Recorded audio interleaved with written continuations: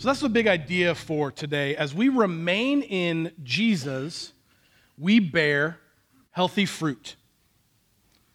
I think it's a hard concept, remain. We don't use that word or that phrase an awful lot, and it sounds kind of passive to me. This is the image that comes to me when I hear remain in Jesus. I think of myself in my living room on the couch. It's very quiet. It's very dark. I'm remaining in Jesus. I'm remaining, right? And then my wife comes in and says, "Hey, Adam, what are you doing? Could you take out the trash?" And I go, "Shh. I'm remaining in Jesus. So no chores right now. No chores right now." I think remaining in Jesus means having such a deep and lasting connection with Him that we are utterly dependent on Him every day. It's the concept of my 2-year-old Eliza.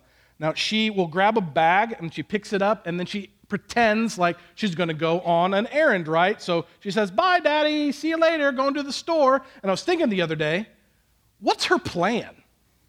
When she gets out of the door, is she going to go to the car and jump in and turn it on and go to the store and bring back a gallon of milk? First of all, that'd be very helpful. But second of all, no, of course not, because she's utterly dependent on us, right? She needs us for everything right now. She needs us to clothe her, to bathe her, to put her to sleep, and then to put her to sleep again, and then to put her to sleep again, right? We care for her more fully, more deeply than she can care for herself. And remaining in Jesus is similar. Keep in mind, Jesus is talking to his followers, his disciples, and he says, "Look, you're following me, but you can't live the way that I would want you to live without me. You won't bear fruit without me. I'm what makes you healthy. You have to remain in me." And then he gives some examples of what it means to remain in him. And that's what we're going to talk about this morning. So how do we remain in Jesus? Well, first, we remain in Jesus by receiving God's pruning. At times, we don't live like we need Jesus, do we? At times we think or act like we're completely self-sufficient. But he says we must remain in him. And it's because he's prompting us. He's calling us to do things well beyond our comfort and well beyond what we're capable of doing on our own. And pruning forces the issue because often we aren't actually living a life that's dependent on Jesus. It's dependent on other things. It's dependent on ourselves or other people or what people think or control or fear. It's being ruled by other things. But he's saying, remain in me. This is how he talks about it. This is John 15, 1-3. "I'm the true grapevine, and my Father is the gardener. He cuts off every branch of mine that doesn't produce fruit, and he prunes the branches that do bear fruit so they will produce even more. You've already been pruned and purified by the message I have given you." Right up top, Jesus says, God is the gardener. He's going to cut off every branch that doesn't produce fruit, and he's going to cut back and prune every branch that does. That's every branch. He's cutting at every single branch. I think that's intense. That's intense imagery. Now, recently I cut the bushes in my front yard and kind of hacked at them, because I have no idea what I'm doing, hacked at them, and there's collateral damage everywhere, right? It's a massacre. It's kind of intense. Have you ever felt that way? Are you being cut back a little bit or a lot bit? You're going through something particularly difficult, and you just didn't understand why, and you were asking God. Maybe you haven't even done anything wrong, and you just don't understand, or maybe you are depending on something else, and you've had some of that nasty, rotten fruit come out in your life, and you're reaping the consequences. Perhaps you're going through a season of pruning. Pruning is when God cuts the stuff out of our lives that takes our focus off of him. Maybe they're behaviors. Maybe they're feelings that aren't healthy. They don't honor him. Hatred, rage, fear, worry, selfishness, pride. Maybe pruning for you is a circumstance that's beyond your control, but is even a good thing for your family. Maybe it's someone traveling a lot, or maybe it's being deployed in the military and you just don't know what to do with that. Maybe pruning for you is God laying something on your heart that you don't really want to go do, but you know He's prompting you and He's pushing you. Maybe God wants you to respond to a relationship in a different way, or your finances in a different way, or to Him in a different way. Pruning is focused on any areas of our lives that doesn't produce healthy fruit. Gardeners trim these branches back so that they produce more fruit. God loves us so fully that if we remain in Jesus, we're utterly dependent on Jesus, we're gonna grow, and for us to grow, pruning is necessary. Here's another way of saying it. I must receive pruning because the deepest and most lasting seasons of growth in my life have been during those times where I'm being pruned. I'm going to say that again. I must receive pruning because the deepest and most lasting seasons of spiritual growth in my life have been during those times where I'm being pruned. Here's what I mean. Some of the deepest and most vivid times that I've had with God have actually been in front of a deep fryer frying chicken at Kroger. It's true. Several years ago, I wasn't where I wanted to be. Getting here late. I just finished my seminary degree and I was looking for ministry jobs and it just wasn't happening and I didn't understand why, but I thought, you know what? I need to go get a job. So I went to Kroger. They were gracious enough to give me a job. Worked in the deli department at first. Learned a lot of great things there, met a lot of amazing people there, but can I tell you, I was miserable. And I was miserable because my circumstances didn't match my desires. It took everything inside of me to walk to work. I remember one day in particular, I was going to work. It was 5 a.m. in the morning. The reason why is because it was the Sunday of Memorial Day weekend. And turns out people really, really like to eat fried chicken, watch the Indianapolis 500. I made hundreds and hundreds and hundreds of pieces of fried chicken that day. And I had a lot of time on my hands. So I was standing there, dipping these lightly floured legs and thighs into the oil. And I was praying. I was talking to God. I was yelling at God. And I was letting them have it.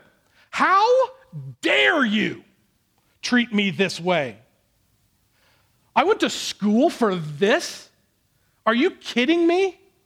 You're wasting my time. I want to serve you. How dare you?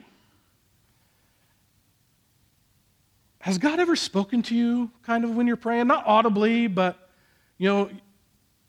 He's acknowledging what you're saying, and you hear Him loud and clear. This is what He said. It was very vivid to me. Here's what He said. I'm at the fryer, and He goes, "Who do you think you are? Who do you think you are? Remember, no matter what you're doing, no matter how you're working for me, not for Kroger, not for yourself, not for anybody else. Ministry is a privilege. It's not a right.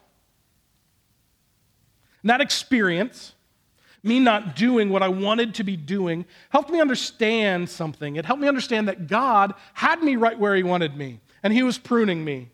He was more concerned with me being who He wanted me to be than doing what I wanted to do, even if it was for Him. And pruning gave me the opportunity to rely on ways, to depend on God in ways that I wouldn't if I wasn't being pruned. See, pruning is for our benefit. I'd rather not go through it again. Let's be clear. I didn't want to go through it at the time, but I can honestly say I'm thankful for it because it helped me deepen my dependence on Jesus. So the second thing that Jesus points out First, he's pointing out, hey, you need to receive God's pruning. It's going to happen one way or the other, whether you like it or not. But the second thing he points out, we remain in Jesus by spending time with his words. One way we remain in his words, this makes sense, right, is by reading his words. It's in the Bible. This is how Jesus describes it in John 15:7. If you remain in me and my words remain in you, you may ask for anything you want and it will be granted. I read a study recently and it was about church-going Americans, which we all are in some way because we're here this morning at least, right? Church-going Americans, and it said 53% of church-going Americans read none or little of their Bible, which is a lot. And it got me thinking about that. And then I read this summary. The guy, Scott McConnell, who wrote this study, wrote this in summary. Overall, Americans seem to like the Bible, but don't have much urgency about reading it. And you see, I believe in my core that the Bible is important. I believe that as we interact with God's words through things like the Ridge Reading Challenge, we can be challenged and we can be changed and transformed. And I know one of the best ways of learning about Jesus is by spending time with his words. I mean, I'm on a platform talking to you about spending time with Jesus in his words, and hear me, I still don't do a great job at this. I'm embarrassed by that, if I can be honest with you. I'm sometimes one of those 53%. There are days that I struggle. I have to force myself to open up the Bible. And there are times that my heart's not in it. And there are days that I don't open it up at all. But there's a reason that prayer and Bible study comes up all the time in church. We talk about it as a next step a lot. We actually talk about it in the office sometimes and say, okay, we're going to say it again? We're going to say it again. Yeah, we're going to say it again because it's that important. And we know that it brings you into this deep and lasting relationship with God if you're being utterly dependent on him. So what we're going to do today, we're just going to take a break and we're going to spend just a few minutes talking about how to take your next step in your quiet time, in your prayer and Bible study life. Maybe you're well on this journey. Hopefully this can remind you or still challenge you. Maybe you've never done this at all. Know that you're not alone. And here are some practical things that we can do together to remain in Jesus' word. So the first thing, find a time and a place. Some people have a chair that they like to read in. Some people do their quiet time first thing in the morning. Find a place with limited distractions. I know that that's hard, but find a place where you can kind of build up the discipline. And maybe for you, you need some ways to focus your prayer life. I do. I have to write out my prayers. I journal a lot. And the reason I do is because it helps me focus. I was talking to somebody this week and they said, I really like kind of walking out in creation and talking to God. That's a really healthy time for me.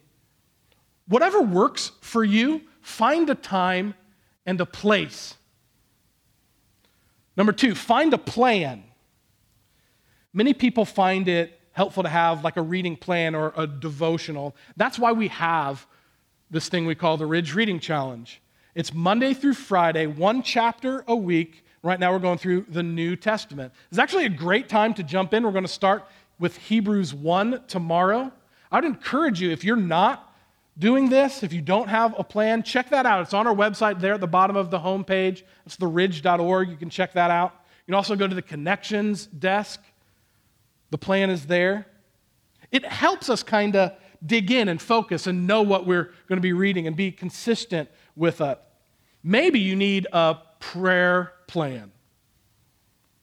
Maybe you need to write down, hey, on Monday, I'm going to pray for my life group, I'm going to pray for my marriage, and on Tuesday, I'm going to pray for these friends, I'm going to pray for my country, and on Wednesday, I'm going to pray for something else. That can be helpful, and it can focus your time, focus your thought, focus your prayer. Because we talk a lot about praying. I don't know if we always spend as much time praying as we do as we talk about it. So find a plan. Number 3, find accountability. Turns out you don't have to do it all by yourself. Maybe tell a friend, ask a friend, hey, keep me accountable to this. And be honest. That's a key to accountability as well. Give people permission to ask you about your quiet time. If you're doing a plan, maybe tell them, hey, I'm doing this plan, keep me accountable. Or maybe do the plan together. That'd be a great way to build some of the discipline in this. And then finally, find someone to encourage. Maybe you feel like you got this prayer and Bible study thing on lock, right? You're great at it. Find somebody to encourage. Maybe pray for them by name specifically and about their spiritual life, about their time with God, that it will grow, that it would become rich or richer than it is. If you want to get really fancy, spend a day a week with a different name. Monday, Bob. Tuesday, Sue. That can help you focus your quiet time even beyond just yourself. Now, these are all just suggestions, and the important thing really is to remain in Jesus. Remain in Jesus by receiving this pruning that's coming whether we like it or not, and remain in Him and learn about Him and grow in relationship with Him through His words and through prayer. Now, does this mean that He's like a genie in the bottle? No. That I wish every time, okay, I've been in the Bible and I pray and now give me $1 million. No, that's not how this works. Really what He's saying is as we remain in Him and He remains in us and His words, they change us. And we become in utter alignment with His will. And we start praying, we stop praying about the things that don't bring God glory, and we start praying about the things and for things that bring God glory. And that's why He's saying, hey, remain in me, and your prayers will be granted. Not because of who we are, but because of who He is. So as we're spending time with Him, as we're being pruned, how do we know? How can we measure if we're remaining in Jesus? Well, the third thing He points out, we remain in Jesus by paying attention to our fruit production. Kind of makes you feel a little bit like a Chiquita banana plantation. What he's saying is the result of remaining in Jesus is healthy fruit. It's the fruit in our lives. It's these amazing thing called the fruit of the Spirit. This is Galatians 5:22 through 23. But the Holy Spirit produces this kind of fruit in our lives: love, joy, peace, patience, kindness, goodness, gentleness, faithfulness, and self-control. There is no law against these things. There's no law against these things because we all know this is healthy fruit. We all want this. And none of us are saying, you know what, I've got plenty of love, joy, peace, and patience in my life. We are all being prompted to grow in these areas. And as we remain in Jesus and God prunes us, and we're relying on Jesus, He's saying this miraculous thing will happen. This fruit shows up in our lives. And this cycle happens. We bear fruit, we're pruned. We depend on Jesus. We bear fruit, we're pruned. And that's kind of the cycle of life as we continue to grow and bear more and more and more fruit. The result of remaining in Jesus is fruit. And people should see the fruit of the Spirit in your life if you're following Jesus, if you're truly remaining in Him. Here's what I mean. Maybe things aren't going well at home. How do you respond? With anger? With faithfulness? Maybe you don't really enjoy your job. How do you respond? Grumbling, complaining, or decide to do it with joy? Every moment, every interaction, every thought is an opportunity to reveal the healthy fruit that naturally comes from a deep and growing relationship with Jesus. Now, let's be clear here. It's not entirely by human effort. Feels like that a little bit, but they call it the fruit of the Spirit for a reason, not the fruit of men and of women. This is how Wayne Jacobson says it. I love this quote. The fruit of the Spirit is not what we can make ourselves do for a moment, but what God makes us to be for a lifetime. Jesus is saying, I'm in you, I will remain in you. And every single time in this section, he says, remain in me. He says some variation of, as I remain in you. Our fruit actually isn't about us. Our fruit is a natural byproduct of Jesus being in us. So how do you know if you're remaining in Jesus? Take a look at your fruit. Do you have unhealthy fruit? I do. So take a moment and you start thinking about, okay, the healthy fruit in my life, this love, joy, peace, patience, if that comes from my relationship with Jesus, where does the other stuff come from? Your dependence on something else. My dependence on something else. And when things are bad, what comes out? Is it faithfulness? Is it love? Is it something else? When things are amazing in your life, what comes out? Is it pride? Is it patience? We can pay attention to our fruit.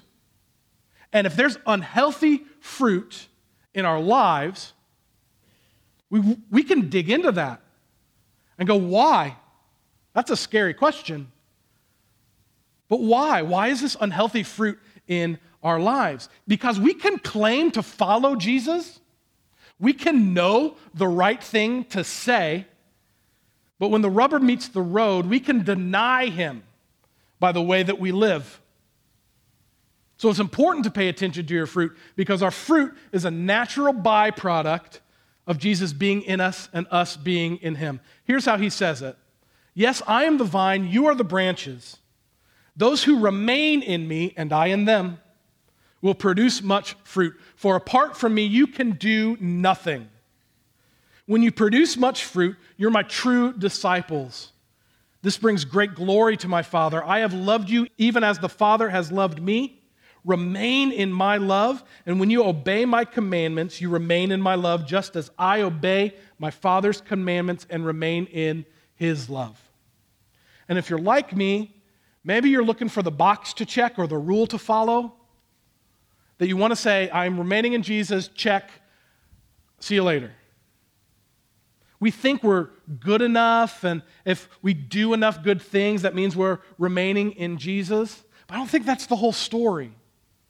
Here's what I mean. I've been married for 11 years, and when you get married, you learn some things about your spouse that you didn't know before. Good things. I don't like how you're judging me. Good things, too. I mean, bad things, too. But one of the things that Abby, my wife, didn't know about me, maybe fully, is that I just don't notice mess around the house. That's my story. I'm sticking to it. I just don't notice those things. And we have chores. We have kind of assigned chores in our house, and I have to admit that we've fought about chores more than everything else in our marriage combined. And here's why. Because when I take out the trash, that's one of my chores, when I take out the trash, I really want her to know that I'm taking out the trash. You know what I mean? So I'm taking out the trash. I'm walking to the door, taking out the trash. Look at me, take out thy trash. I'm going out the door, take out the trash. I'm very happy that I'm taking out the trash. I hope you appreciate how much I love you by taking out the trash. Do you love me for taking out your trash? I'm coming back in. I'm putting the bag into the trash can. I don't always do that to remember to put that back. So I'm noticing, hey, I love you because you're loving me because I take out the trash. And it took me much, much, much too long to understand that I don't take out the trash so she'll love me. I take out the trash because I love her. It's not really about me. My motivation has changed. My love has changed. And it compels me to act in a way that I wouldn't normally act. And as we remain in Jesus, as we continue to grow in this loving relationship, it's not because of what we're doing to earn love. It's not because of what we've done. It's because of what Jesus has done on the cross. And it's our response to him. He shows us love first, and he showed it ultimately on the cross. And our obedience, our behavior, our fruit is more about remaining in his love than it is about doing the right thing, at least entirely. Our obedience is a response to his love. And getting this backwards can be dangerous because it sets up this cycle. Hey, I need to earn his love. No, his love is there. Therefore, we can respond to him. And we respond to him by drawing close to him and being utterly dependent on him. And then fruit, this healthy fruit, comes in our life. And our fruit, the results of our lives and these actions, it reveals exactly what we're depending on. So the question really is, what fruit do you have? And does it reflect Jesus? As we remain in Jesus, we bear healthy fruit.